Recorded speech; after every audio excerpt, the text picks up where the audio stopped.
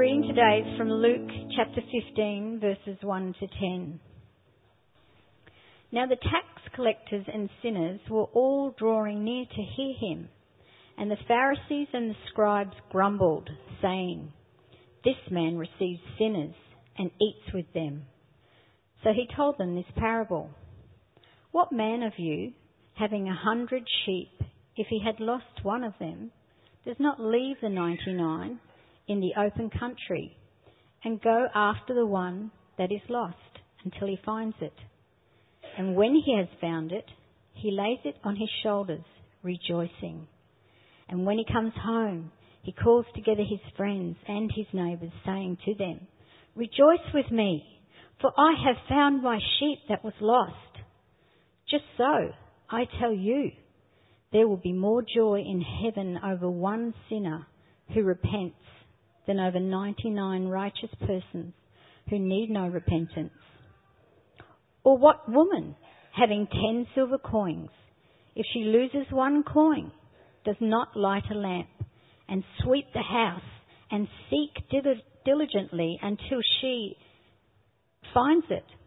And when she has found it, she calls together her friends and her neighbours, saying, 'Rejoice with me, for I have found the coin that I had lost.'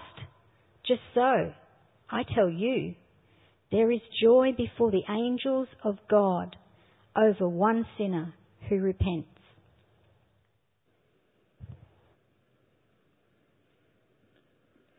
Thank you, Sherry.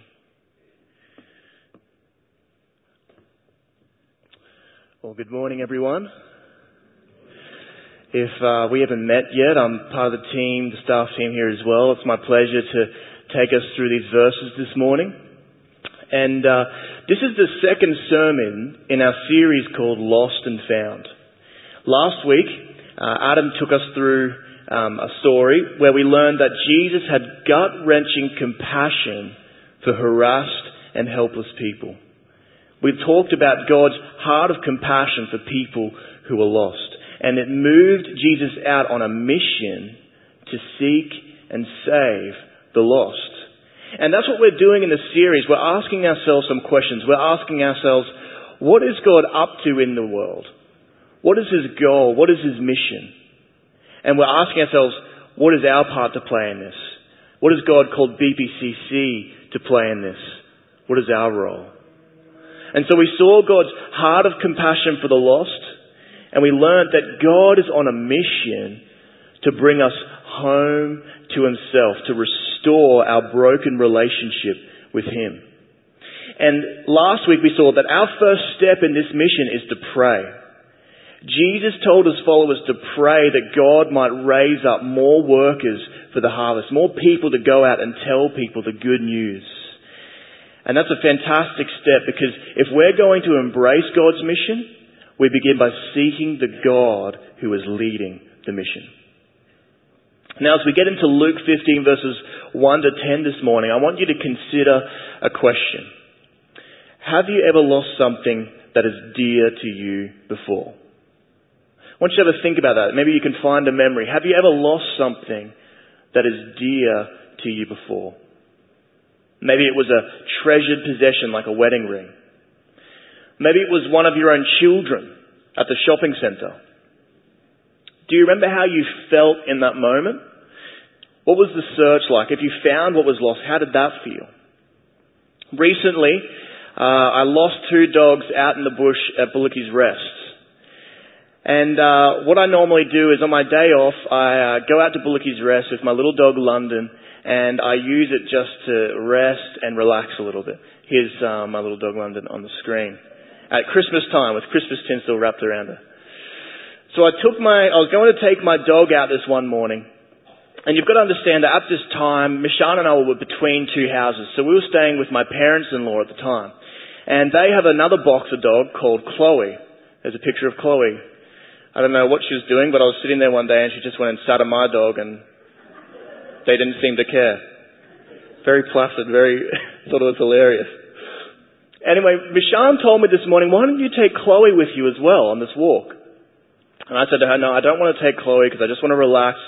I want the dogs to stay with me because I'm one of those people that lets London off the leash because she stays with me. And and that sort of thing. But my ever-wise wife said, no, she won't leave your side. Take her with you. So her ever-trusting husband said, okay, I will. So I went to Bullockie's Rest and I found myself walking with these two dogs, and they started sniffing around and they started to run a bit further than was comfortable for me, but they came back and I was feeling a little bit nervous, and I thought maybe by this time I should have put them on the leads, but they ran up over this hill where I couldn't see them. So I stopped where they ran off and I thought they'll come back to this point. I'll make it easy for them to find me. I stood there, I waited, I shouted, I whistled, I waited, and nothing. I could hear nothing, I could see nothing. They were just gone. And so I started to get a little bit nervous, so I started to walk around, I started to whistle, I started to call out their names, and that turned into running and frantically searching. You know, because I loved my little dog London, it caused me to go out on a relentless search for what was lost. And I also loved not being kicked out of my in-laws' home as well. So it was a relentless search, I can tell you that. I got in the car, I drove around, I kept looking around and shouting and searching, and eventually, later on, a person met me on the walk and said someone else had found it, and long story short, some kind soul had handed them into the vet, and I went and got them from there. As they walked out, they were wagging their tails, and I had a mixture of relief and anger in my heart. They had turned my morning of rest into an anxious search and rescue mission. Now, I wonder if you have a story like that. Do you remember a time when you searched for something that was lost? In our passage this morning, Jesus is going to tell us two stories about something valuable that went missing and the resulting search to find it. And it's really important for us to listen in on this because it may challenge some of our assumptions about what it looks like to follow God. Why do I say this? Well, Jesus tells these stories in response to the religious leaders of his day. And it turns out that they were thinking and acting in ways that didn't actually align with God at all. And this should be a little surprising to us. I mean, wouldn't you assume that if anyone would be close to God, it would be the religious leaders of the community? But the stories reveal that their way of doing things is actually in conflict with the God they claim to worship. So we need to listen in because I know many of us here this morning claim to worship God, and we have the opportunity this morning to ensure we understand Him correctly so that we can worship Him rightly. This is crucial for us as people. And if you're here this morning and you wouldn't call yourself religious, maybe you see yourself as a bit of an outsider to church, well, these stories are just as applicable to you. For they say something about God's attitude toward people just like you. They give you an inside look at His heart towards you. God wants to speak to you. God wants to speak to all of us here this morning. So why don't we dive in and let's look at what God is saying to us through Luke 15. I'll read the first two verses for us again. It says, "Now the tax collectors and sinners were all drawing near to hear him," that's Jesus. "And the Pharisees and the scribes grumbled, saying, 'This man receives sinners and eats with them.'" Now if you're taking notes here, this is the first thing we see in this passage. Jesus attracts the outsider but offends the religious. Jesus attracts the outsider but offends the religious. Now, in order to see this point clearly, we're going to need to do a little bit of work on what's happening in this passage and who the characters are. So we have the Pharisees and scribes, and we have the sinners and tax collectors in these verses. The Pharisees and scribes are the religious group, and the sinners and tax collectors are the irreligious or the outsider group. And the Pharisees, they were kind of like the conservatives of Israel. They fiercely protected their traditions. They emphasized strict obedience to the law. And many people considered them kind of heroes of the faith. They were some of the most devout and faithful people in Israel. And the scribes, they were pretty much Bible people. They were the ones who interpreted the Jewish law for people. So they were Bible experts. So you've got this religious group. And then you've got the irreligious group, the sinners and tax collectors. Now, the word sinner was a label used against anyone who did not follow the lifestyle or the teaching of a religious group, like the Pharisees, for example. Sinner was someone who did not live and worship God in ways that were approved by the religious community. And a tax collector, well, they were a sinner par excellence. They exemplified this category. They were considered beyond saving, beyond restoration. You see, they not only offended the religious, they estranged themselves from every single Jew in the nation because they had defected to the pagan empire, Rome. And they helped this pagan empire to take duties and levies and taxes from their own people. And on top of that, they skimmed a bit off the top for themselves. They took more for themselves to line their own pockets as well. So they were not just any sinner, they were tax collectors. They were traitors. They were despised. So we've got the very religious group, the scribes and Pharisees, and we've got the very irreligious, the outsider group, the sinners and tax collectors. There's one more piece of context that will help us understand these verses, and that is the significance of what's called table fellowship, of sharing a meal with someone else in ancient Israel. Eating with someone wasn't simply a chance to satisfy your appetite. It was a sign of fellowship and acceptance of one another. It was a deep and rich symbol of unity and friendship. So with this context under our belt, let's read our verses again and see what they're saying. Now the very irreligious tax collectors and sinners were all drawing near to hear Jesus. And the very religious Pharisees and scribes grumbled, saying, "This man receives sinners and eats with them." Okay, so now we can start to grasp the shocking nature of these verses. The very religious, the supposed insiders in the things of God, were standing on the sidelines, while the very irreligious, the outsiders, were drawing near to Jesus, this man of God, and even sharing meals with him. Jesus attracted the outsider, but offended the religious. And really, what underlies this situation is the dynamic of pride and humility. You see, the religious, they had their system for following God all worked out already. But Jesus didn't fit within their system. And rather than humbly learning from this incredible man of God who later turned out to be God in the flesh, they hardened their hearts. They were proud. They distanced themselves from Jesus.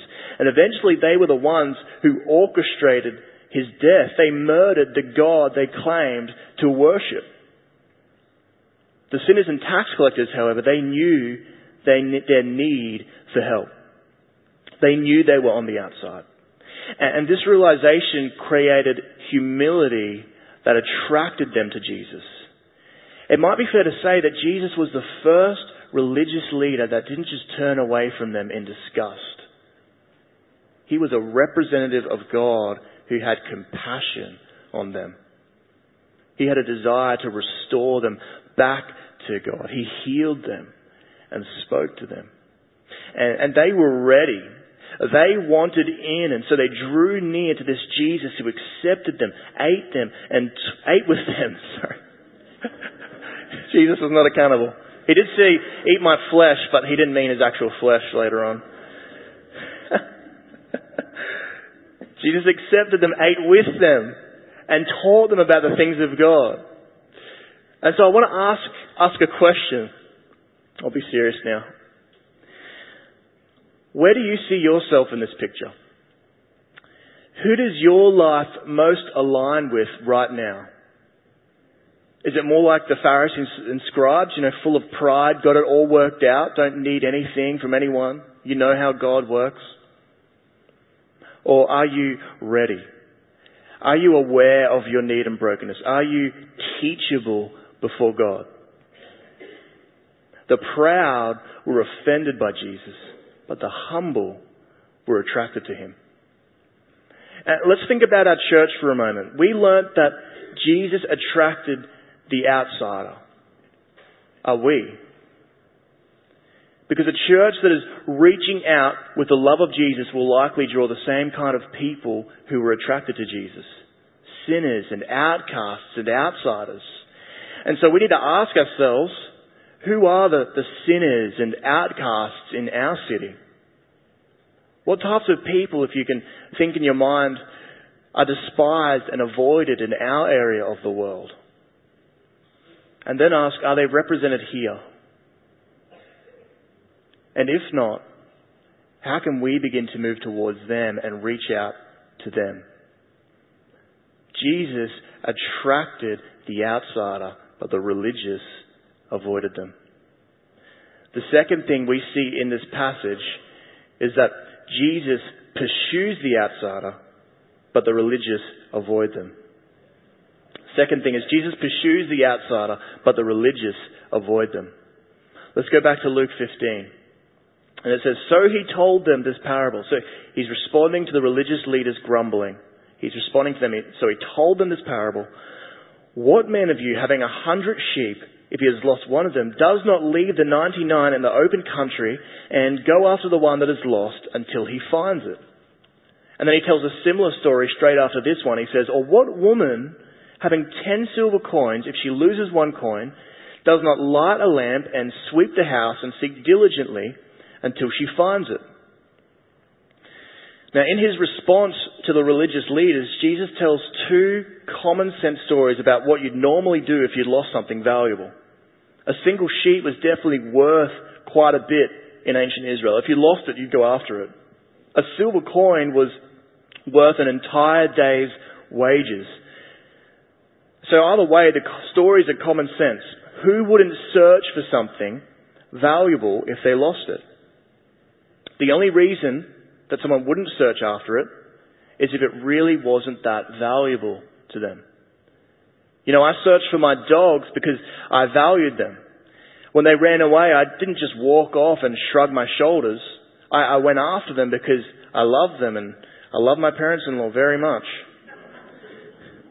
The fact that the religious leaders grumbled on the sidelines reveals that they didn't value the sinners and tax collectors. You see, the lost sheep and the lost coin, they represent sinners and tax collectors. And the religious leaders weren't joining Jesus in his search for them because they didn't care about the sinners and tax collectors. They didn't love them. If anything, they despised them. And so they avoided them. And again, this is a challenge for those who claim to follow God, because the scribes and Pharisees, they made this claim. And it turned out that they were outside of what God was doing in the world through Jesus. In fact, they were opposed to what God was doing. The very group we would expect to be in God's inner circle was completely out of sync with Him. And many of us here this morning are church people. And so we need to ask ourselves, are we part of God's mission in this world? Or are we just religious and comfortable with our system? Do our hearts move out in compassion to those who don't know Jesus? Or do we sidestep them and avoid them? It was the religious group, the scribes and Pharisees, who avoided the outsiders. But Jesus, the one we worship, pursued them. And this revealed His deep love for them, His compassion for them. You see, Jesus loved and valued lawbreakers, sinners, outsiders, outcasts. And if you're here this morning and you think you are too far gone, that God could never accept you, that you've missed your chance, I just want to say to you, take heart, friend. Jesus loves you. He loves you. He pursued the most irreligious people of His day. He loved to spend time with anyone who would seek His help. He wants to heal us and help us. He is searching for people who will genuinely and humbly admit their need to Him. So the question is not whether He would ever accept you. That's already been answered. The question is, are you ready to allow Him to heal you? Are you ready to give up on yourself and to come to Him humbly seeking His help? Are you ready to let Him teach you how life should be lived and what life really looks like? A life in relationship with a good God. Luke 15 teaches us that Jesus really, truly loves broken, wayward, lost people. Jesus pursued the outsider. It was the religious who avoided them. And if our church is going to represent Jesus in this world, we need to be moving toward others with compassion and love. We need to resist the desire, which is very normal for people of this world, to avoid people who we find annoying, different, difficult, wrong. We need to pursue people who have different political opinions, different cultural backgrounds, different religions, different values. We are called to follow Jesus. And so we are called to pursue the outsider. And so to that end, I want to give us a few ideas that we can apply to our own lives. I have found personally that unless I build God's mission into my life, it just falls to the wayside. You just get too busy, and especially for me, I'm a pastor and I study at a Bible college. I can just get into a church bubble if I don't help myself. And so I've found that building it into my life helps me to be intentional about things. And so here are some ideas that might be able to help you. First one is plan a regular event into your timetable, into your schedule. Maybe it would be, for example, Sean and I with our growth community, I've said this 100 times, but on Wednesday nights, every second Wednesday night, we put on a dinner and we just invite people from the neighborhood, from our workplaces, just to have a meal together and to love people and to build friendship with them. That's something you can do. You could put on a meal. You could have a regular sporting event or join a sporting team. Or if you're a mother, you could take your little one along to a play group and love the ladies there who don't know Jesus. Or you could organise a coffee with someone that you haven't connected with for a while that you know doesn't know the love of God. And you could spend time with them, investing into them, loving them. Plan a regular event into your timetable. The second thing is set a prayer reminder. This is something we can do. We can set a prayer reminder. I don't know about you, but I like to do it on my phone. Just put an alarm on. That's how I pretty much remember everything in life, if I'm honest. And you can put a prayer reminder on your phone that just comes up each day saying, pray for this person, or pray for your office, or for the parents around you, or whatever it might be. Pray that God would raise up more people within this church. Pray that He would move through us. We can set a prayer reminder. And the third thing is Easter. We've got Easter on the lawn coming up, and our Easter service is that same day. All of us can come together and think and pray about who it is that we can invite to the services or to the Easter on the lawn event afterwards. This is a big event that we put on each year as a church, and we do it because we want to love and value the outsider. We want to bless them. We want to give them free food, free entertainment, and the opportunity to build relationship with them. So we'd ask you and invite you to join us in that and to think about who you can personally invite. Now you might be sitting here and thinking, Ben, I know I should do this, but if I'm honest, I really don't have a heart for this. Or this scares me. Maybe it's just not how God's wired me, I'm not sure. But honestly, I will probably walk out of here later, get busy, and forget about this whole thing. And that's a good issue for us to think about. What if we don't feel moved? What if we sat through 10 sermons on this topic and our lives remain unchanged? What do we do? Should we just try and beat love and compassion into ourselves? Should we just try harder? Will that work?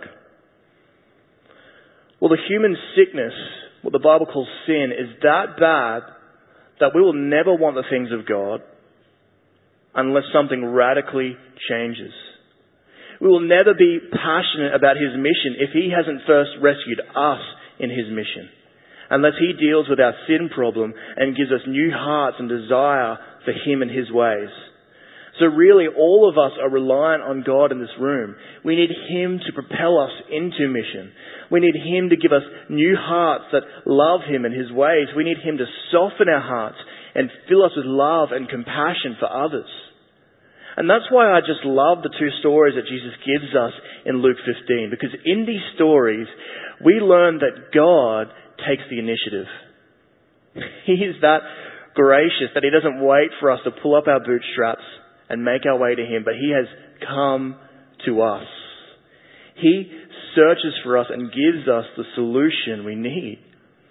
You see, in the stories, the man and woman take the initiative. The sheep is too dumb to find its way back home, and even if it wanted to come back. The coin is lifeless. It's powerless to return to its owner. Instead, the man and woman take the initiative and go on a relentless search to find what was lost. And both the man and the woman are pictures of God. And in fact, the man was a shepherd, which was an image often used of God. Even the leaders of Israel were sometimes referred to as shepherds. In Ezekiel 34, we read that God is angry at the shepherds, the leaders of Israel, because they had abused their authority and neglected the weak. So this is how God responded to them in Ezekiel 34. He said, I myself will be the shepherd of my sheep, and I myself will make them lie down, declares the Lord God. I will seek the lost, and I will bring back the strayed, and I will bind up the injured, and I will strengthen the weak. God said, I am coming on a mission. I will do what you leaders have failed to do. I will seek and save the lost. And within a few hundred years of his declaration, he did come.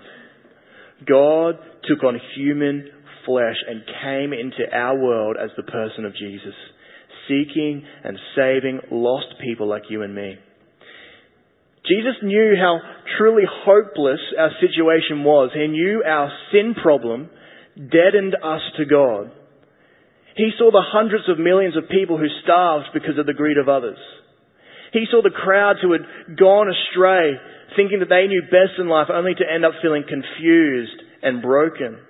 He saw the marriages and families torn apart by selfishness and pride. He saw the countless people who lived and died in slavery. He saw our disunity, our prejudice, our racism.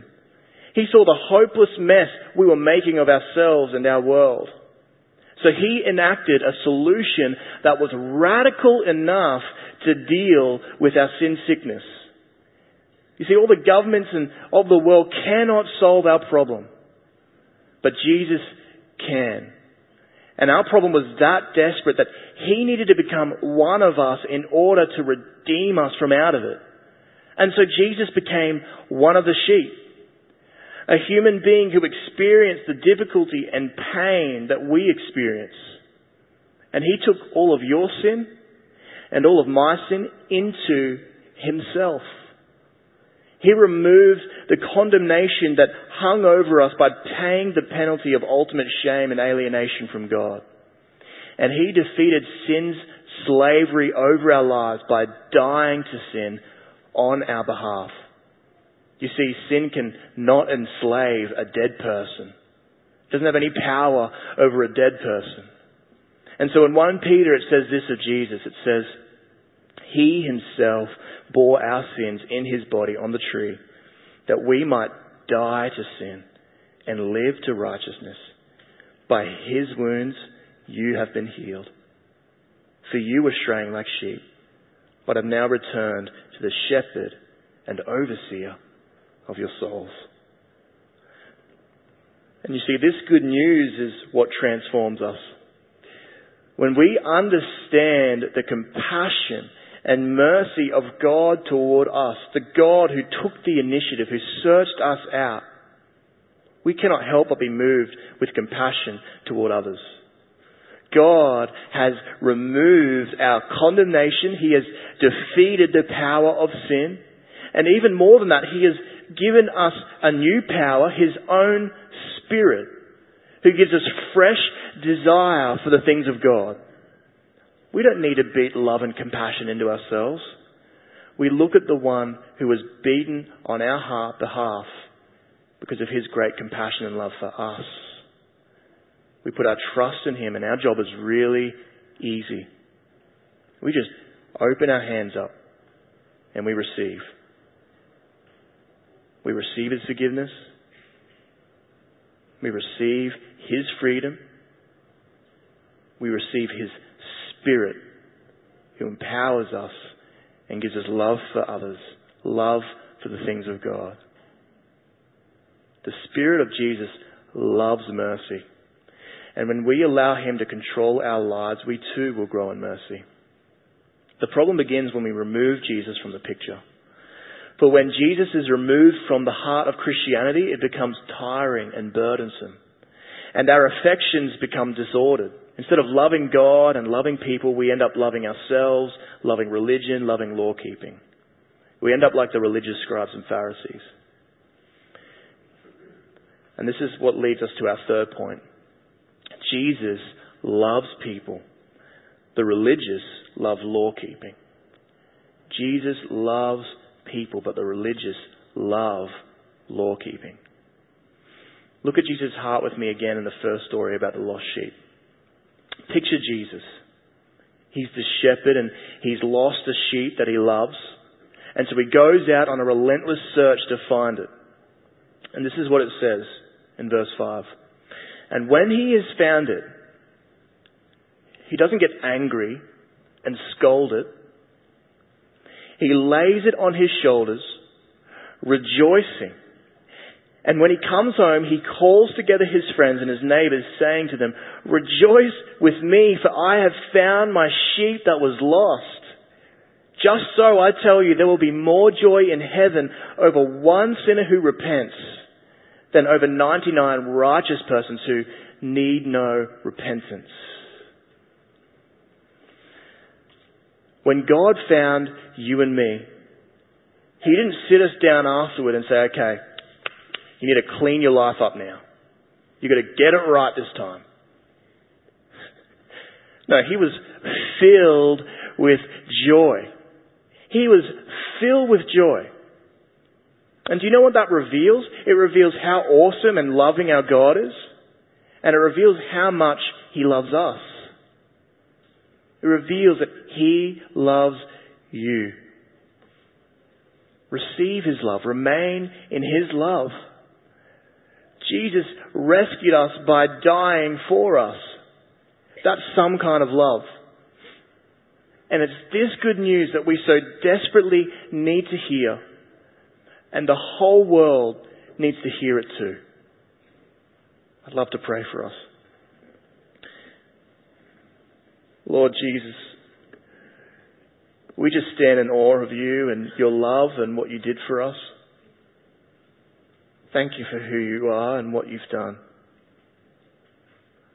Lord, please move in our hearts. Holy Spirit, we invite you to make these things real for us, to speak to us,